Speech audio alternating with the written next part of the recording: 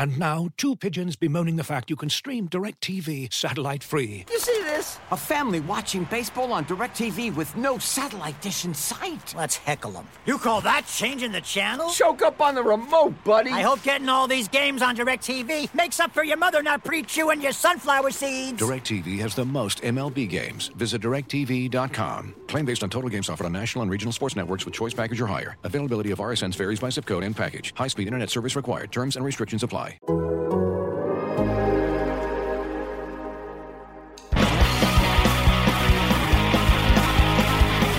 everybody, it's Arthur Staple. We're at a emergency Game 3 post-game podcast with AJ Miletsko. Just finished broadcasting what was a very wacky game.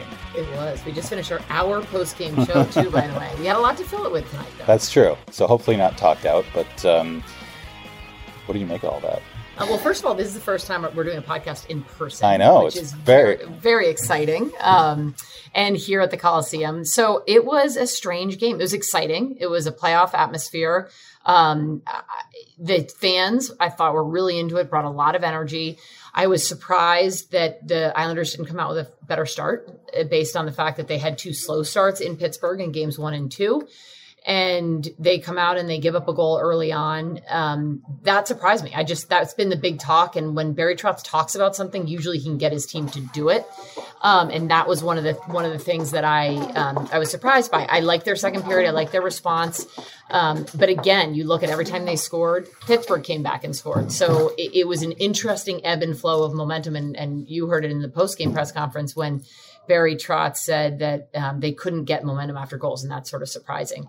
Where were you watching the game from? Oh, I was up in the press box. It was nice to be back there, and it's nice to have fans. And I know you were down here. I don't know if you got to pop your head out at least to watch it in person. Well, we actually found a wireless IFB, so I came out for a little bit. The problem is I got to listen in, and I got to be able to talk to the truck. So it was hard because the fans were so excited, and it was so loud that it was hard for me to sort of do both. So I watched portions of it out in the stands and other portions of it on our studio.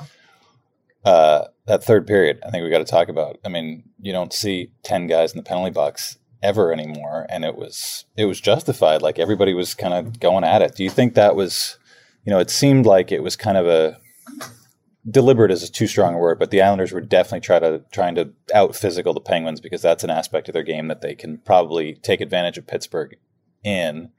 And do you think it worked? I don't know if you listened to Mike Sullivan's post-game press conference. Somebody asked him, do you think your team has basically been criticized for not being tough? What do you think? And he said there are different definitions of tough. And I think he's right. They showed a different toughness tonight and not fighting. You look at, there were 18 minors in this game. None of them there were no fighting penalties. It was all minors. And on that one play you're talking about, there were 11 issued and 6 to the Penguins, 5 to the Islanders. There was some confusion, by the way. Sidney Crosby serving Gensel's second. I'm hoping I bump into the refs a little bit because I need to ask about that. I'm very confused at how that made sense. Mm-hmm. But again, I think there may be something lost in translation based on what we were watching.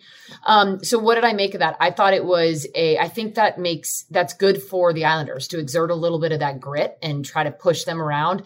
I was surprised at how Pittsburgh responded to that. From the Islanders' perspective, it's too bad that they responded as well as they did. But I think that for the Islanders moving forward, they have to do that. I really like that third, even though the fourth line sat in the box for those 2 minutes. I really liked their third period. I thought they played really well. Yeah, they were kind of key to it. And we certainly need to talk about Semyon Varlamov, who, I think in going over the goals, well, first of all, Barry Trotz said, I need to look at the tape when I asked him in the postgame, how did you feel about your goalie, which is never a good sign. So I tend to think we're going to see Ilya Sorokin on Saturday. What about you, Tim? I agree with you. Obviously, Barry Trotz will do Barry Trotz things, and we'll all wait and see which Russian goaltender he plays. But to me, I think from the beginning he would have gone with Varlamov, all things being equal and all the health issues notwithstanding. Varlamov wasn't ready to go for game 1. Sorokin comes in, plays a great game. And then you have that second game, Varlamov gives a soft goal. But I really liked his response. I thought he did a fantastic job in the second, particularly in the third period. So I thought that was a good springboard to sort of him being back. And I think Barry Trotz went back with him thinking that now this is his net. He's going to go with him and also maybe help him really shake that early goal off. he just didn't, I don't think he gave up soft goals tonight. He just didn't look himself. He didn't look sharp. He didn't look, the word that Barry Trotz used to describe him after game 2 was crisp. He didn't look crisp tonight. Yeah, and I think Barry pointing out that they didn't give them a lot of chances, which is true, and some of those chances were really good chances.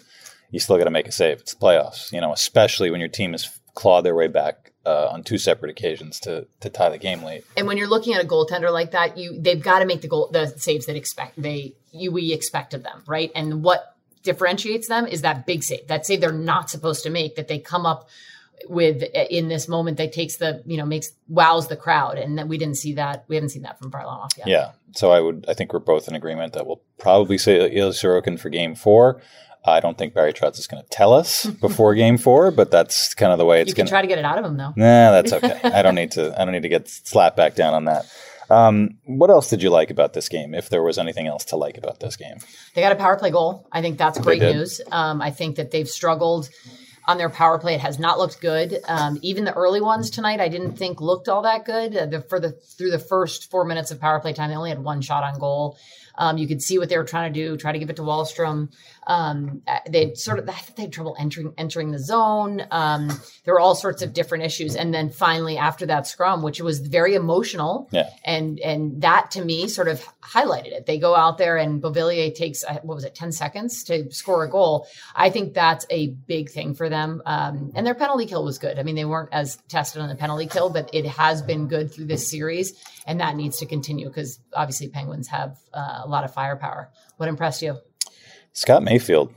I mean, it's weird to say because I thought Nick Leddy really had a tough game. He made a couple bad decisions on the Penguins' 2 second period goals, stepping up on Freddie Gaudreau when there's really, this is a guy with his back to the play and the red line. There's no need to step up there.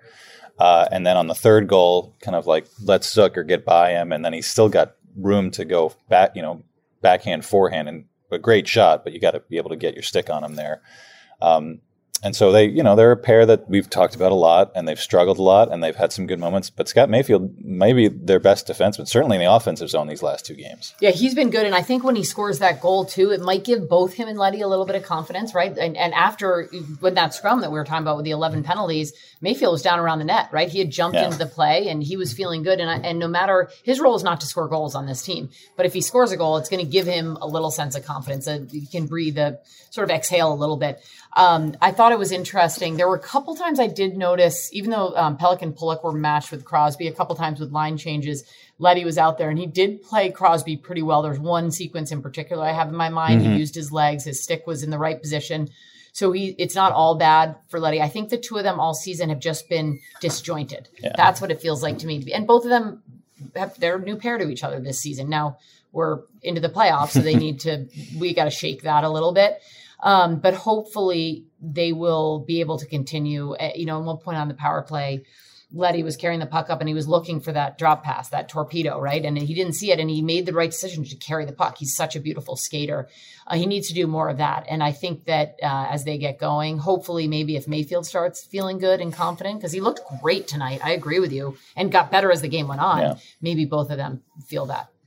And I think the other thing to like about this game, even though they're down 2-1, is the way that they played Sidney Crosby. Those scrums, there was the one where everybody was involved, and then there was one later on with Matt Martin. Sidney Crosby's face down on the ice without his helmet on. It's not something I'd advocate, but it's the playoffs, and that's what you're going to have to do. And Crosby is a tough guy, and he fights through a million different things, and he's been doing it for years. But I think they took him off his game a little bit tonight.